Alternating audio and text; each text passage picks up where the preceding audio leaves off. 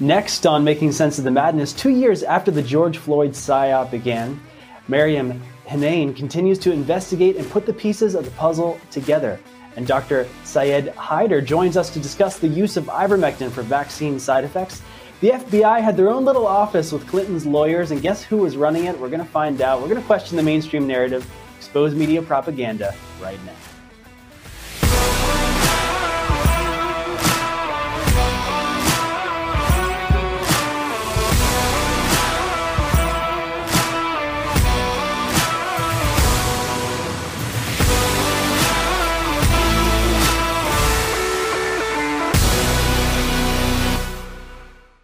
I just took the position that may not be politically popular, may be too honest, that not only should no one be able to purchase an AR-15 or an AK-47 because they're designed to kill humans, and that high-impact, high-velocity round will just tear up everything inside. You'll bleed out before we can get you back to life. But I don't think that the people who have them right now in civilian use should be able to keep them. That was Beto Male O'Rourke, who has flip-flopped 3 times on the issue, but has now made it clear he wants to confiscate your guns. Well, people are finally waking up to the idea that the government itself may actually orchestrate events to set up these gun grabs from citizens. There are still so many unanswered questions about the death of George Floyd, which was used as a pretext to defund the police. Investigative journalist Maryam Henein joins us to discuss her book and her upcoming documentary. So, Maryam, what did you reveal in your book that is not covered by the mainstream narrative? Well, the book is still in the works, but it unravels and deconstructs this multi-layered Psy-Op. The mainstream media and the government purposely left a lot on the cutting room floor, aka actual details.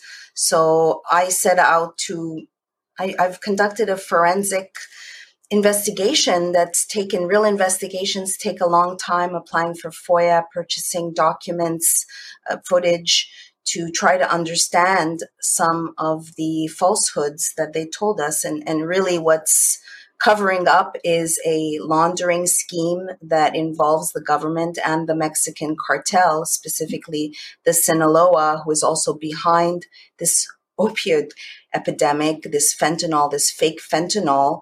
And if anyone really cared about this Black man's life, we would be looking at the source of the fake cash and the source of the fake pills. Absolutely. So can you explain to us some of the lies that were told? Yes. Will we show the trailer and then we can pivot off of that? Or would you like me to just... Sure. Yeah. Let's show this is the trailer for Maryam's upcoming documentary.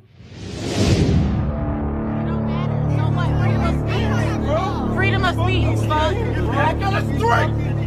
Don't touch him. I got this all on camera. Watch out. Don't touch me. 3rd Precinct is up in flames. We begin with breaking news in South Minneapolis. Caught on tape, a Black man pinned to the ground, later dying after a white officer kneeled on his neck. It started with a report of a forgery in progress and ended with Floyd's death. The situation has become volatile at the 3rd Police Precinct tonight. As police officers and protesters clash over a man's death. Miles from Minneapolis, anger, frustration pouring into the streets of America. I can't breathe! It all stems from this video.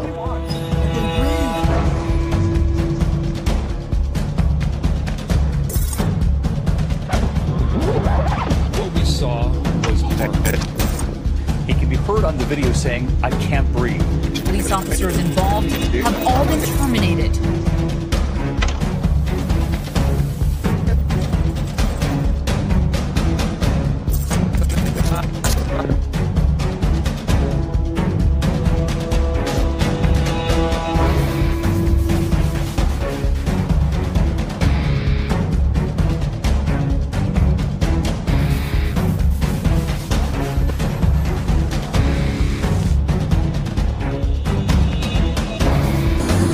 See your hands. You can ask Mr. Adams about me. Man, I'm scared as fuck, man. You mess up breathing. Gonna go off on me. I can't choke. I can't breathe.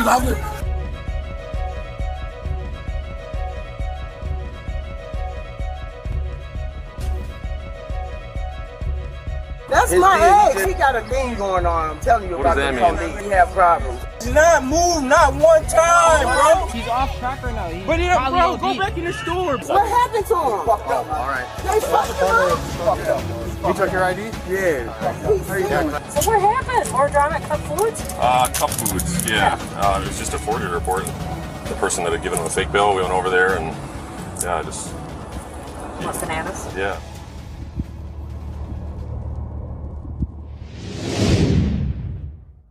There's so much in there to unpack, Maryam, so many questions unanswered. A lot to do with the drugs that were, on the scene, in the bodies.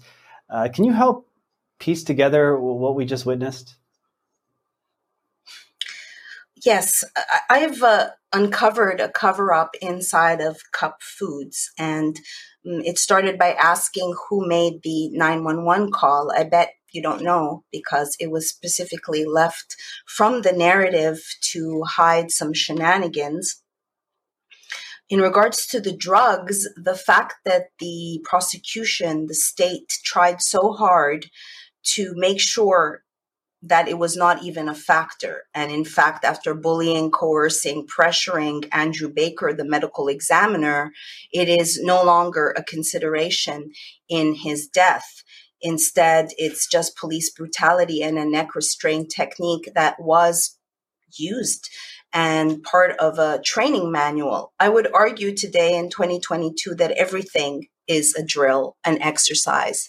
You can look to Billy Boy Gates's latest book, How to Avoid the Next Pandemic, and chapter 7 is called Practice, Practice, Practice. Certainly after all of these events, all these roundtable exercises, we can acknowledge that this is all Hegelian. They create an event or they poach an event to advance their agenda, which is stripping our rights and ushering in a color revolution, which is AKA communism. Yeah, we have to remember what happened, what his name was used for in the following months. Certainly riots all over the country. It's just unprecedented. In my lifetime, I've never seen anything like it, that type of orchestrated violence. All in his name, all in the name of George Floyd, when we still don't know exactly what happened that day.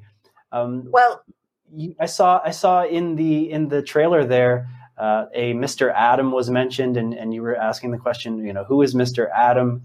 And then it was saying that he probably OD'd. So what did you find out? Not just the cover up, the fact that they're scrubbing things, that they're leaving things out, they're pressuring the examiner to say a certain narrative. Besides all of that, what were some of the facts that you discovered that you started to piece together this money laundering scheme? Yeah, I want to preface by saying in these false flags, it's compartmentalized. So what you have are useful idiots. You have participants like a lot of rookies because we're testing things, we're doing a drill. And these participants might not acknowledge or realize the bigger picture because they are biased by their own experiences, AKA Maurice Lester Hall is holding wads of money, was there earlier that day and purchased an iPad. Someone in Cup Food says that he used fake money, yet Maurice says that he was given the money. He had $7,000 of cash and that he knows what real money is. Now, I even applied for a FOIA memorandum from the Secret Service to understand more about these fake bills. And the memorandum doesn't even venture to hint the source. So we have to remember that in January, as we were locking down in Wuhan, the State Department of Minnesota intercepted, some accounts are 800,000, some accounts are 900,000 of $1 fake bills from China, just like a lot of these chemical precursors are made in China and facilitated by the Mexican cartel. So along my investigation, like interviewing Kathy O'Brien about MK Ultra to understand possibly was Derek activated after learning that he spent a lot of time in military police. Well, what was he doing in military police? What was he doing working for two clubs that have ties to the Mexican cartel? Is it just an accident that all these properties along Lake Street, where a lot of the supposed legitimate businesses were running to launder money, and of course they all had to shut down because they were not essential under a lockdown, and that put a dent in things? And could it have been that George was out of work, using some fake money? Is it even possible that he took those drugs to facilitate a self-sacrifice after learning, for instance, that the Floyd family that raised $27 million in a civil suit, the largest of its kind, plus at least $14 million from the crooked company GoFundMe, that they never once met with Maurice Lester Hall? So I agree with Maurice. Wouldn't you want to meet the person that spent the last hours that had, if you even listen to George's script or what he says, we're going to make you Rodney 2.0. Just keep on saying, I can't breathe, knowing that at one point it would become real. Was he beholden to the Mexican cartel? Was he a pawn? Was he sacrificed? Did the family sacrifice him? I do not pretend to have all the answers, but I've certainly uncovered lots of things, like who made the 911 call, who is an possible informant inside of Cup Foods. What was Maurice's role in all of this? It is really a multi-layered Psy-Op. Absolutely. And you told me before the show that you just discovered that Derek Chauvin was at Fort Benning. Is that it? And known as the Assassin Training Center? So I'm on the chapter for Derek, and in reconstructing or looking to see if anyone can stand for this person, no one can. The government itself put out a 79-page personnel file. Is that common? In my 25 plus years as a journalist, I've never come across a government-issued personnel file, and no one could stand for him. But he won many awards, and he served in Germany at a combat training center that was teaching force-on-force exercises, which is basically simulations and how to deal with the unexpected. And then he also served in Fort Benning, which is AKA the School of Assassins. He was there in 2004. No one explores what he was doing there. He left his job as a police officer and left his side jobs for the club to go and serve 8 months there. So I would even argue to say that this was a duty to intervene exercise. And again, not all of the participants know. This federal trial that just occurred that most people don't even know about, where the 3 officers were tried and found guilty of not doing enough, as we usher in this Minority Report policing, where it's justice via camera, these guys were found guilty. A lot of them, 2 of them were rookies, and they interviewed. It was like the police manual was under the stand. They were faulting the officers for following an inconsistent manual. For instance, they say you have to defer to your field training officer, your FTO. Now they were expected to push Derek out of the way and take over. So it was not, if people believe... Who would have been behind that type of simulation? If you're suggesting that some people thought this was an exercise, can you explain that? Well, it would be Homeland Security. Whenever you see a multi-jurisdictional agencies at an event, when in reality a local event just will involve a local, the MPD, not the BCA, not the Secret Service, the FBI, that were there on the scene till 5 a.m, and all of that to never venture to look at where the drugs came from. Now, also the idea is they practice a year in advance. Is it just another coincidence that in May 2019, George Perry Floyd was caught and swallowed this time OxyContin from made by the Mexican cartel, and did his song and dance. So if they said, do that again, George, and keep saying, I can't breathe. Like, is it normal if you put yourself in that position to say, I'm through, say, Reese, I love you? Like, do you know that you're going to die? If you were to put the lens of this was planned, and it's like Reno 911, it's half real, half orchestrated, and we just saw what happened in Uvalde. Obviously, mistakes happen. Almost like an actor was stuck in a scene of reality that they couldn't get out of. We're going to take a quick break. I want to dig into this a little bit deeper with you, Maryam. Thank you.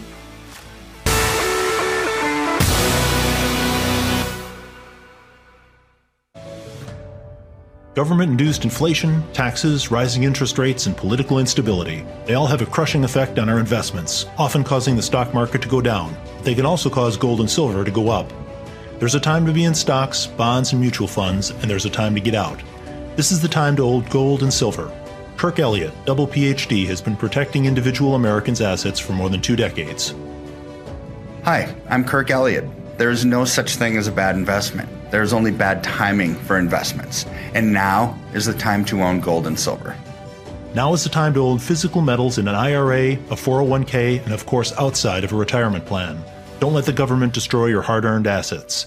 Please call 720-605-3900. 720-605-3900 for gold, silver, and undeniable economic protection against out-of-control government.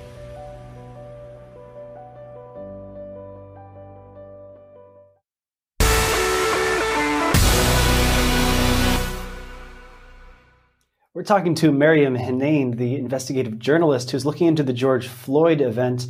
So what were some of the things that George said or that other people at the scene said that were things that normal people who are in a regular event wouldn't necessarily say, that it seemed scripted to you?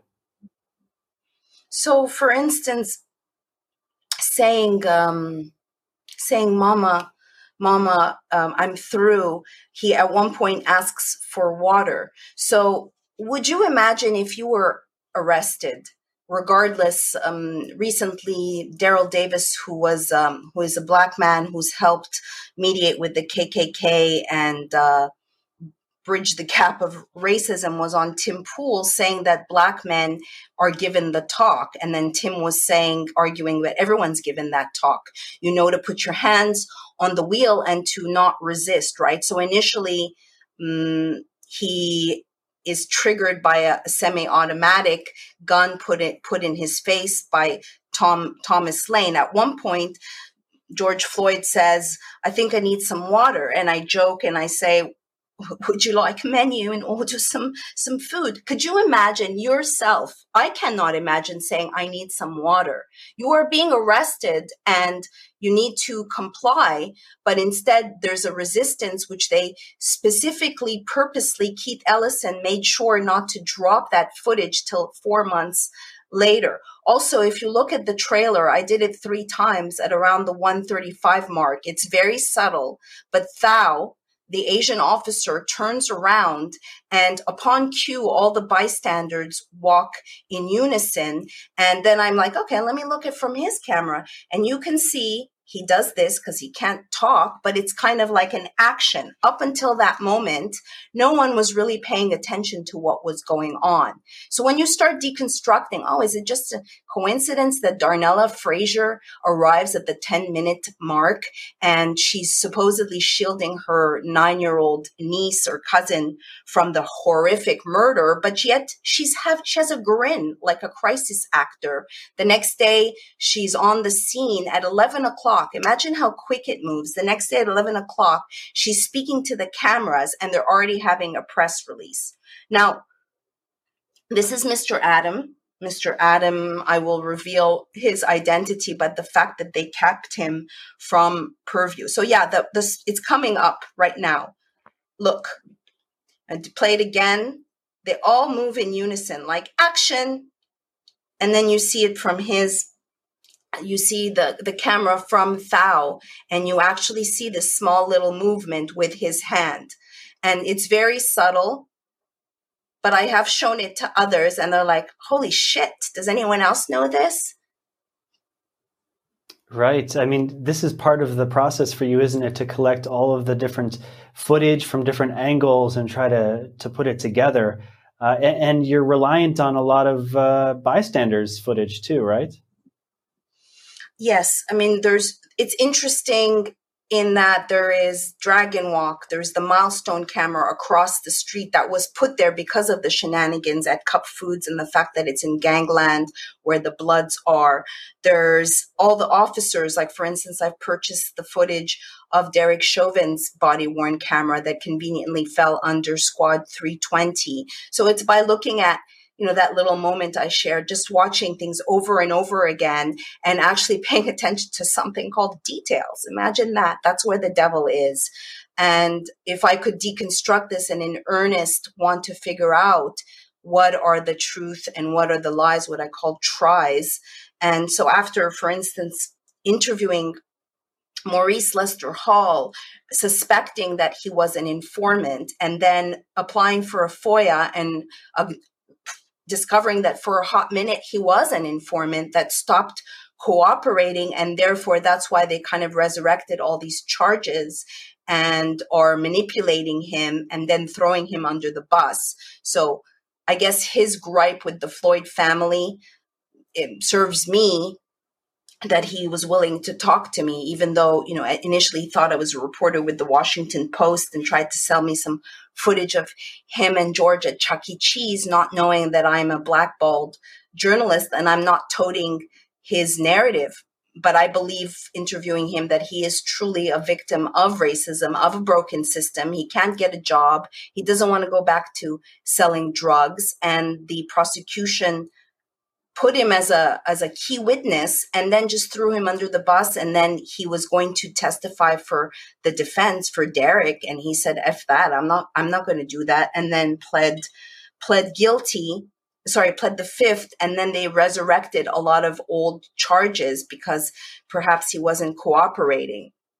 And so he says that he had 7,000. This guy, his nickname is Reese, and he was on the scene. He was the guy with George Floyd, and you got an exclusive interview with him that no one else, CNN and all of these other companies, couldn't seem to get. And he told you his side of the story, right? Right. Initially, he did do the rounds when he was being propped up by the mainstream, right? So he did Good Morning America. So imagine this is a convicted felon with outstanding warrants. So imagine you leave, you escape, you're caught as a fugitive out of state. That was like June 2nd, 2020. The next day, the charges are dropped, the case is sealed, and you are released. And then the day after that, you are doing Good Morning America. Wow. And that's how we treat, just like we gave Darnella Frazier a Pulitzer Prize for her journalism. My journalism on this story alone is award-winning, but yet we're giving a 17-year-old who raised $700,000 on GoFundMe for her Black life.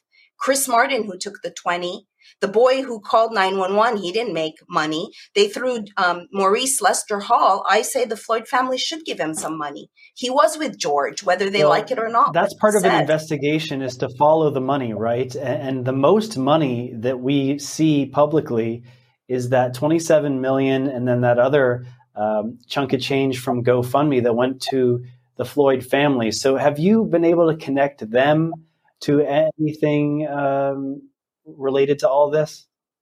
So in my next chapter is on George, where I purchased all his mugshots, and I've now recently downloaded the civil suit to look at who the people who are in charge of the estate, if you will.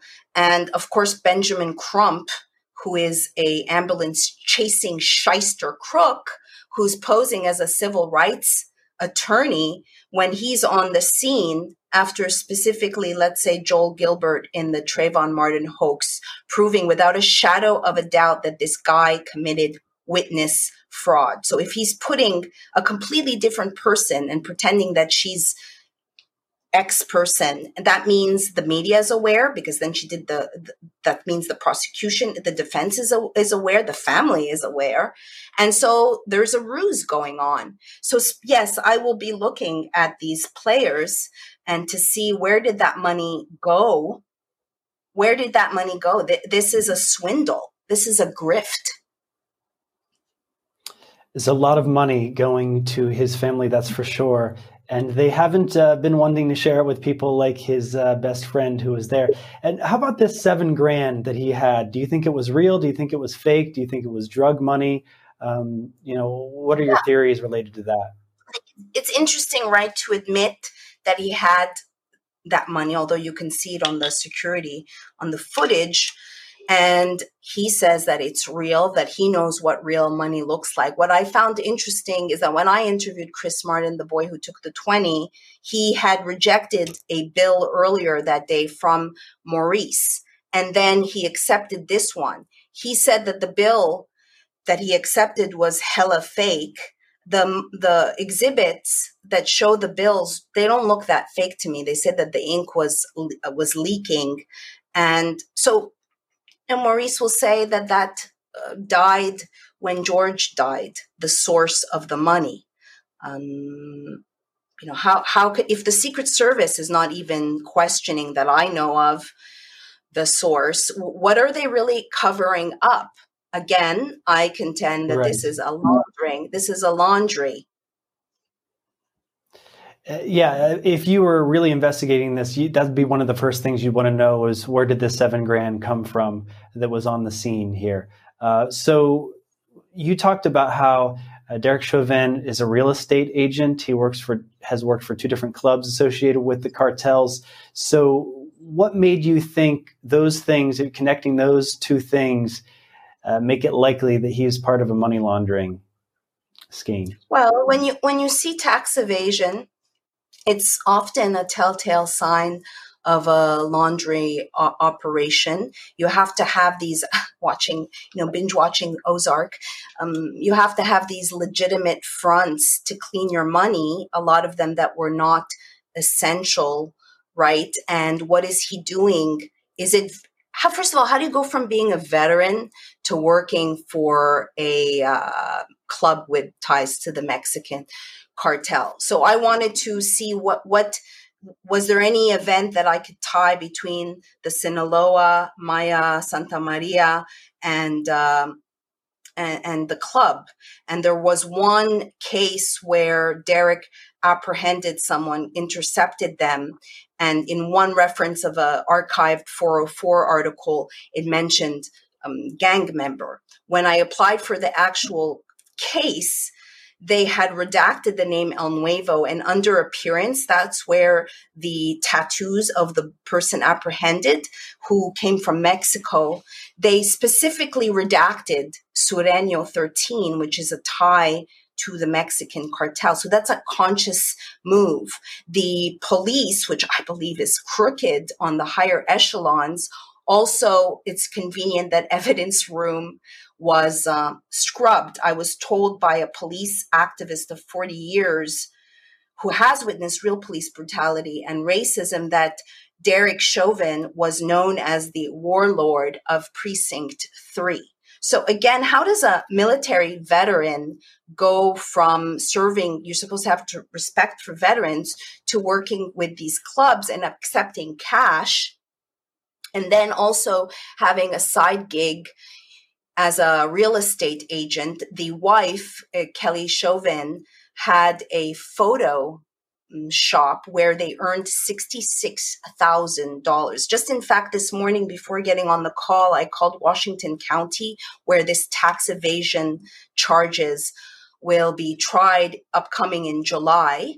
And the attorney, Peter Orpit, just died 2 months ago of abdominal cancer. And I found it interesting that in the article I read, he was 66 years old and he left behind 6 grandchildren and 6 children and 6 grandchildren. So this signature of 666 and 3 threes is all over here. So it's just, what can it prove as far as Freemason symbolism, which goes into, more conspiratorial, which is in my book. But everything that I say, I'm backing up with actual documents.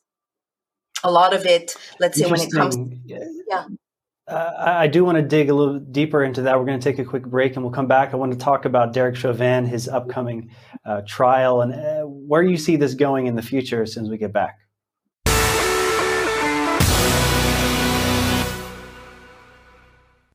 Did you know that annuities are a great way to protect a portion of your retirement portfolio from downside risk? And unlike CDs and money market accounts, they accumulate tax-deferred and can participate in the upside of market indexes. And they are probate-free and can provide an income that you can't outlive.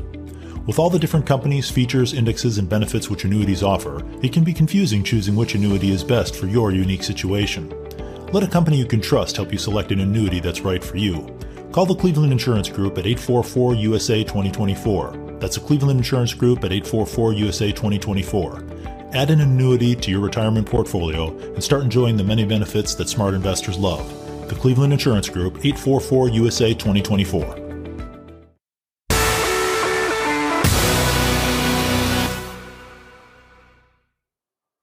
We're talking to Maryam Henein about the George Floyd event, and Derek Chauvin at the center of this saga. What an interesting character when you start putting together his past, his training, his reputation, his nickname of the warlord of that precinct. And he was painted by the media as this kind of white supremacist. It reminded me of the O.J. Simpson trial when there was the white cop who was just like, he was racist and evil, and he was the real villain in the story. And then interesting that Revolver actually tried to paint him as the white knight, the guy who was just following the rules, and he got the short end of the stick. So you're digging really, really deep into this to find out who he is, what's his personality profile, what kind of businesses was he running, and what was really going on. So can you comment on Derek Chauvin, what you learned about this guy?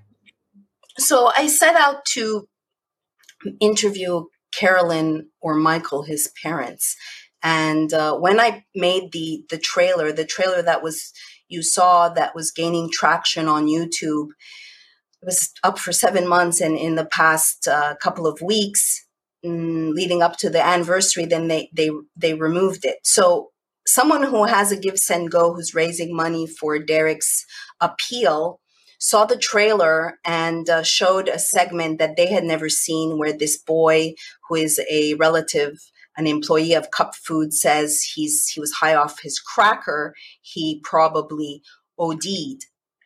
And so I started speaking to her, and she said that the mother would not speak to me. And I said, well, she doesn't have to speak to me. I'll speak to her because I have a lot of information. And then she blocked me. I have been in communication with the attorney for Derek's appeal. And when he saw the trailer, he's like, wow, this is really good. I want to see the rest. And I'm like, I want to see the rest too, but I'm having a really difficult time just raising $15,000 to pay an editor and cover my costs. So the only person that would go on record was his military officer in Hohenwald, Germany. And he told me that Derek was 19. But when I did the math, Derek would have been 23. And then he said that he recognized him from his walk. And so I wondered, when did you see Derek walk? The only footage of Derek walking is from the milestone camera across. Little things like when I'm speaking to Maurice and he says, if I was at the scene, it would have been a different script. Or at one point, Derek says, it takes a lot of oxygen to talk. And people don't know that Alexander Kang, the black officer rookie who's with him, laughs because a week or a few days before, they were at a scene or in a hospital, and a nurse said, it takes a lot of oxygen to talk. And Derek says, I'm going to use that line. And then he uses that line. There's lines.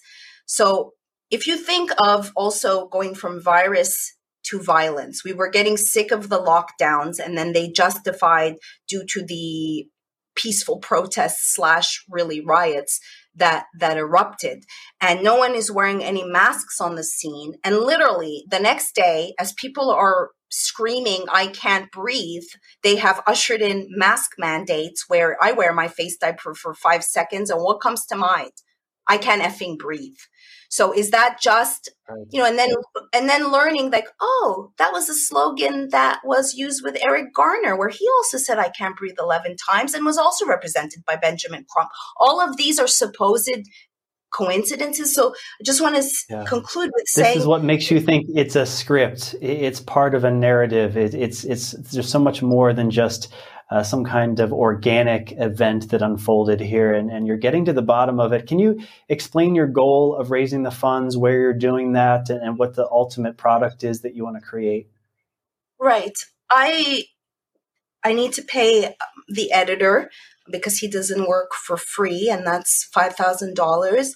And the rest I have spent just this. I've spent more than $4,000 on exhibits. So I purchased recently 200 exhibits from the court, from the Derek Chauvin trial, which includes autopsy pictures for people who think that George Floyd is still alive. That's not what I believe.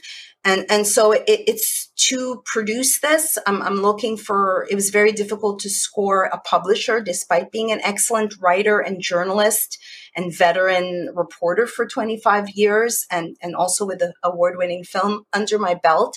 It's been very difficult raising these funds and finding collaborators who have the courage. I understand there's fatigue, but there's 3,000 bills, legislation that have been put into motion because of George Floyd, such as altering the duty to intervene. This is not over. There's a trial around the corner. They're trying to get the cameras back into the trial.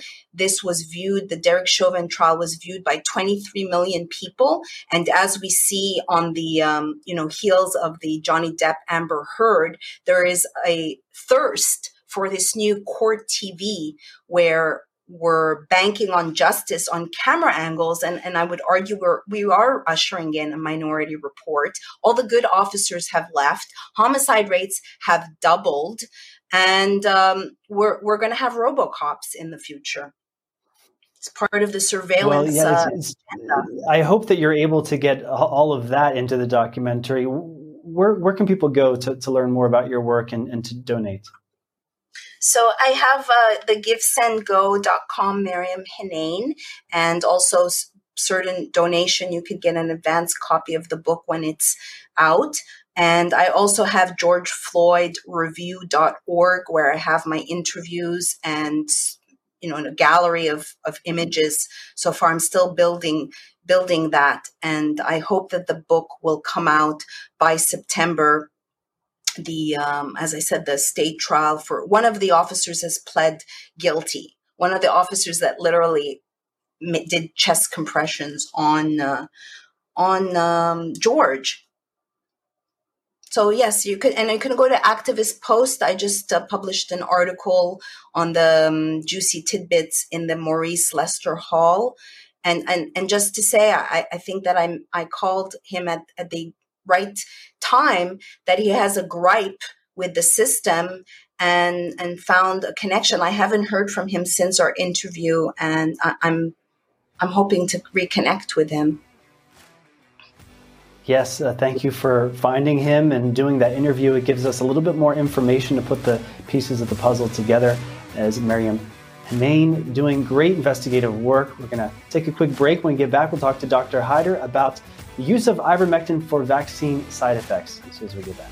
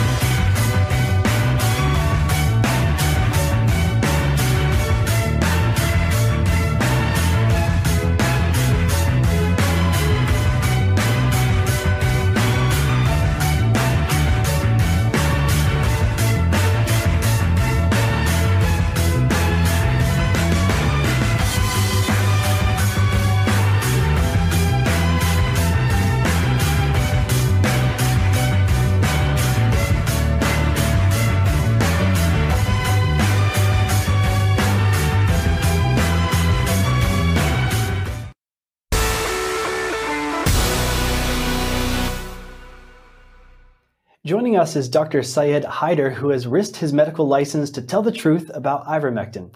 Let's take a look at this clip of him speaking at the Reawaken America tour. In the last 15 months, I've treated over 5,000 elderly COVID-19 patients. If I had followed official guidance, telling my patients to just stay home and do nothing until they couldn't breathe, I would have seen more than 300 hospitalizations and at least 5 deaths. I did not send them home to do nothing. Instead, I gave them safe protocols, including off-label meds like ivermectin. Instead of 300, I only had 5 hospitalized. And instead of 5 or more lives lost, by the grace of God, no one died.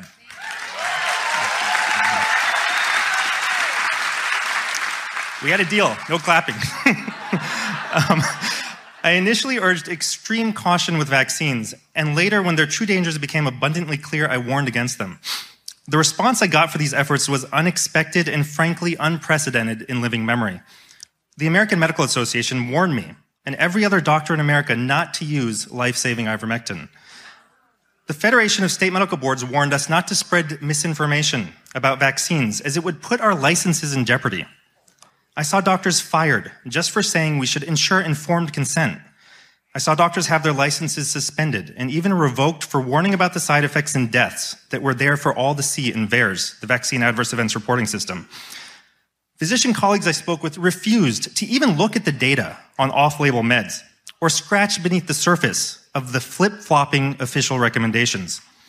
Pharmacists threatened to report me. Insurance companies did report me. 5 state medical boards attacked me. One of them claimed, unironically, that by prescribing off-label, I had run unauthorized experiments on my patients.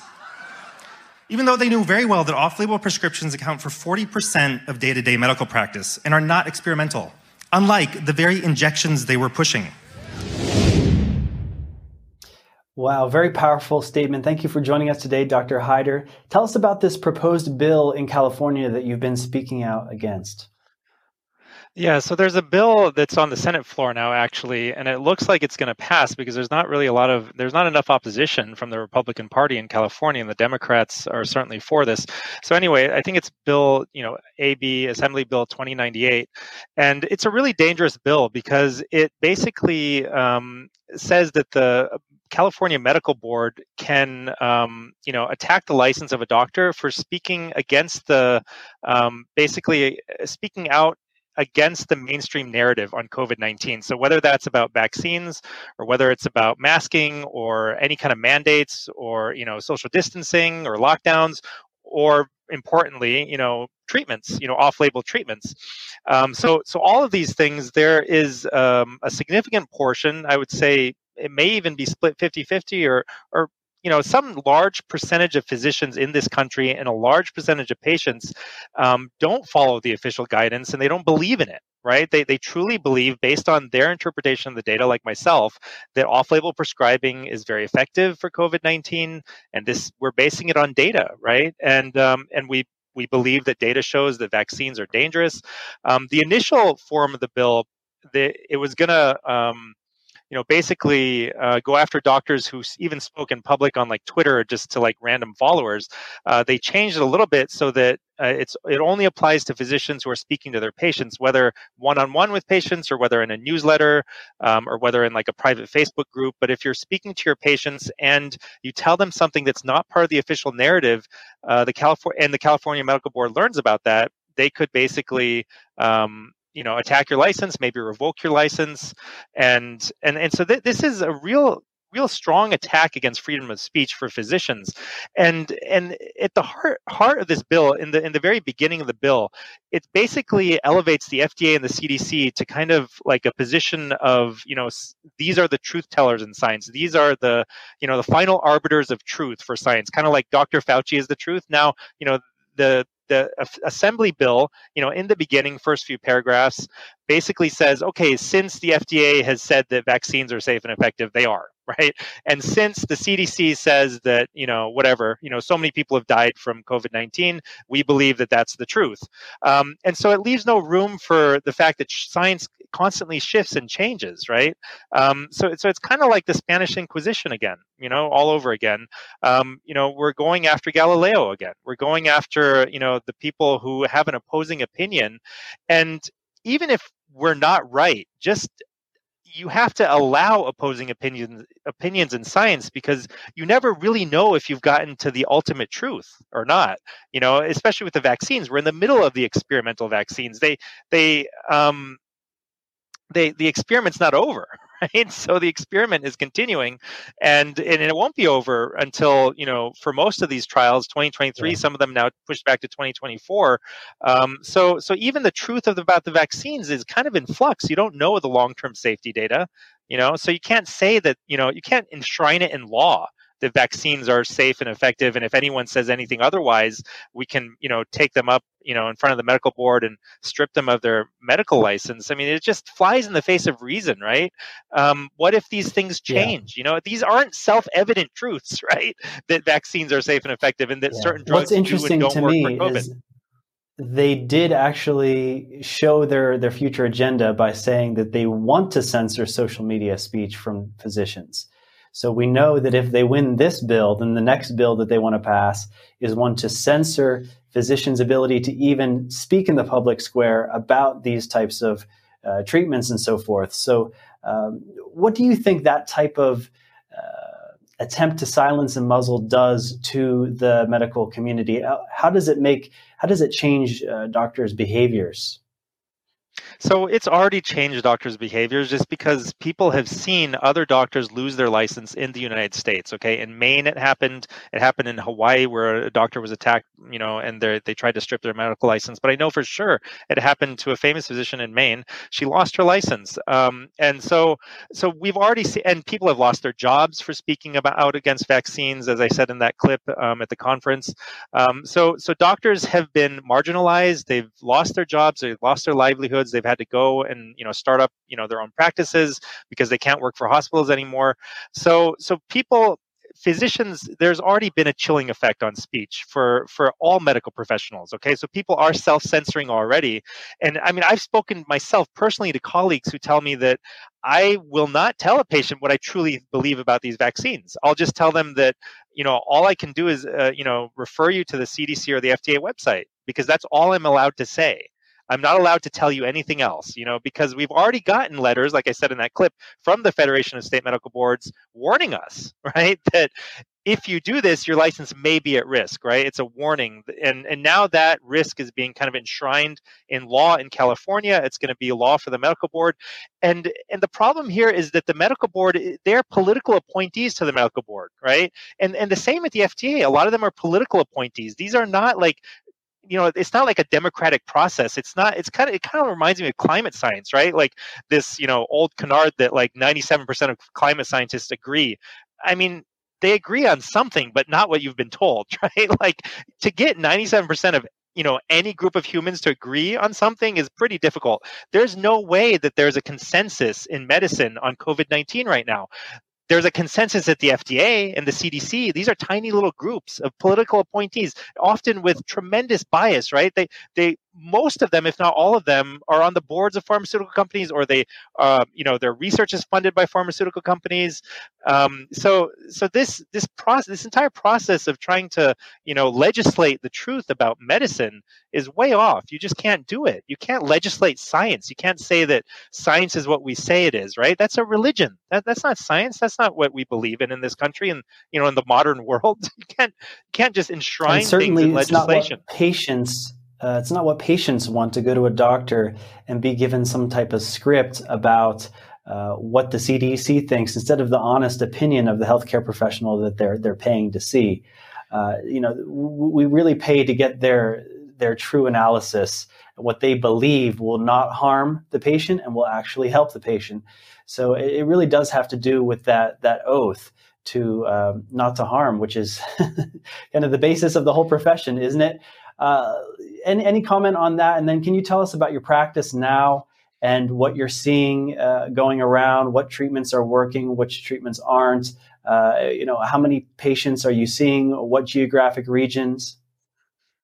Yeah, so I just want to mention that there's a long-term plan here, and the plan is to replace human beings in most fields with robots and with artificial intelligence, right? Because robots and AI are easy to control. You can program the AI just to say what you want it to say and not say anything else. So that's the long-term plan, even in medicine, right? Like you can come up with algorithms, and eventually there will be AI. Maybe it's 5 or 10 or 20 years out. Whenever it is coming. Right. And it's coming for medicine. It's coming for doctors. It's coming for surgeons. It's coming for engineers. It's coming for most of the, knowledge work that we do.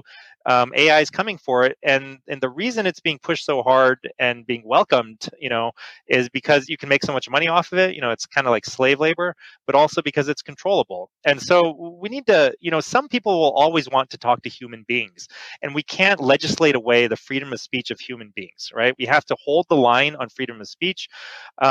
And the next thing that, to get to the second part of your question about, what I've been treating, ivermectin, works like a charm for a lot of people, whether it's long COVID, acute COVID, prevention of COVID, or vaccine injuries, right? And I mean, I'm seeing a lot of them. At this point, probably over 1,000 long haulers and vaccine injured patients have come through my practice, and they're coming from all over the United States, right? I mean, I'm still licensed in a lot of these states. They have, they had emergency licenses. Some of them have expired, some of them haven't. So I'm still seeing patients from all over the United States. And I mean, there's no specific region that has more than others. And unfortunately, the vaccine injured are a little bit harder to treat. They still have great results, but they have to be, oftentimes a little bit more patient. Sometimes we have to use secondary medications like fluvoxamine, sometimes hydroxychloroquine. I mean, there's so many different avenues, low dose steroids, sometimes nicotine. Some people have started reporting that nicotine gum actually helps, 2 milligrams twice a day. Brian Ardis has been talking about this, and he says that so far 500 people have gotten in touch with him and told him that, nothing else worked, and I tried nicotine and, my hearing came back, or my shortness of breath went away, or, all kinds of things have cleared up. And so we're constantly trying to push the envelope and find new treatments and find new things that work. Some people do ozone therapy or hyperbaric oxygen, and sometimes it's like a specific thing that works for one person and it doesn't really work for everyone else. But if you work with a doctor who is using these off-label protocols, usually you can get 85, 90% better, or even 100% better, right? In some cases, you just have to be patient with it and stick with them and try different things out. But there are protocols. The FLCCC has published protocols, and doctors like myself have kind of tweaked them and advanced them a little bit for some of our patients. But there is hope, and I think that this is really important, that people need to spread the word that there is hope for these oftentimes what feels like a life-ending or a career-ending, injury from a vaccine. And the other thing that's really important is to just increase awareness about what it is, because a lot of people who come to me, it took them a really long time to figure out that they even were vaccine injured, right? They knew that there was a change in their health, and they went to their doctor and they were trying to figure it out, and there was these blinders, right? Like there's just like no one thinks they're about not going to hear that from most of the doctors, right? I mean, even if they think that's a possibility, they might self-censor themselves and not mention that as a possibility. So people can go to My Go-To Doc to learn more about your work. Thank you for joining us today and giving us an update. I'm going to take a quick break and I'll give you my final thoughts.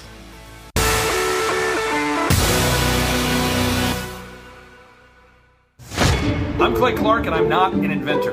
And this is Bob. My name is Bob Healy, and I'm the inventor of the Grill Blazer grill gun. Gentlemen, let me introduce you to the grill gun. Oh! I would have greened that anyway. I need that. Yes!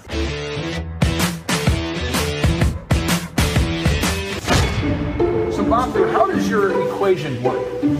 Okay, now hang on. It's a fairly sophisticated equation. You have a grill gun. It creates fire. Fire plus grilling equals America. Push it down and... yeah.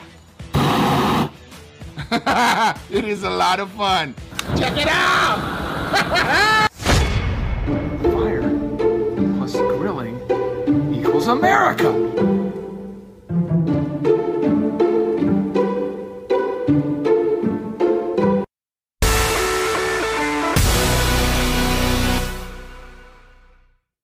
Greg Phillips of True the Vote is an election intelligence specialist who was behind the 2000 Mules documentary. He recently went on Patel Patriots podcast and implied that something very big is coming, something even bigger than 2,000 mules. Let's take a look. A few issues coming up that are more explosive than the mules, that are 10x more likely to divide this country even further. Catherine and I spend a lot of time every single day, really not just praying through it, but thinking through how do we actually do this? Because once these come out, there's one in particular. It's a multinational deal. It involves billions of dollars. There's irrefutable evidence. We've been involved in a major counterintelligence operation that's very mature in this country, involving federal agencies and us. And there's been some betrayals along the way. There have been some issues along the way. But once we get to the point where this is ready to go, it's going to make everybody forget everything about the mules. And it's going to bring into question everything we think we know about these elections. Everything. I can say that. That's unreal. What is interesting is that Greg Phillips chose Patel Patriots' platform to release this information. You know, it really implies that Patel Patriot is over the target with his devolution research. I mean, he could have done that type of interview on Tucker Carlson or some kind of famous mainstream, but he chose a not so well known, fairly new to the scene guy who has a theory about devolution. But he didn't just drop this information on that podcast. He actually put it on public record in Arizona during a legislative session. So he says it's going to be about 6 weeks before this stuff comes to light, but we will be reporting on it. That is for sure. Well, on the tails of the disappointing verdict that a bunch of D.C. liberals on a jury found Clinton lawyer Sussman not guilty, Tucker Carlson interviewed Matt Gaetz about a very interesting workplace situation. Let's take a look. Clinton donors acquitted a lawyer called Michael Sussman of lying to the FBI. Now, who's Michael Sussman? Sussman is a former partner at the law firm Perkins Coie, the biggest Democratic firm, the firm that represented Hillary Clinton's campaign. And in that capacity at Perkins Coie, Sussman laundered false information about the Trump campaign to the FBI. So a pretty tight relationship between Sussman and the FBI. We're learning tonight much more about the connection between the FBI and Sussman's former law firm, Perkins Coie. Congressman Matt Gaetz and Jim Jordan have just received a letter from Perkins Coie's attorneys. This show can report exclusively that in that letter, Perkins Coie admits the FBI has maintained a, quote, secure work environment within Perkins Coie offices for more than a decade, going back to 2012. What? According to the letter, quote, Perkins Coie is responsible to the FBI for maintaining the secure work environment. That workspace, whatever it is still in operation today. Ever heard of anything like this? No one we spoke to has. Matt Gaetz is the man who found this. He's, of course, Isn't that interesting? And you know who was in charge of that workspace? It was actually Sussman himself, the guy that just got found not guilty by those D.C. liberal jury members. But very interesting timing that this came out on Tucker right after that finding. I believe that John Durham has bigger fish to fry, and we have all the goods. Really looking forward to that next indictment. Thank you for watching American Media Periscope. We are America's Patriot-only network. Making Sense of the Madness is Monday through Friday, 6 p.m. Eastern. Thank you for watching. God bless all you Patriots. Good night.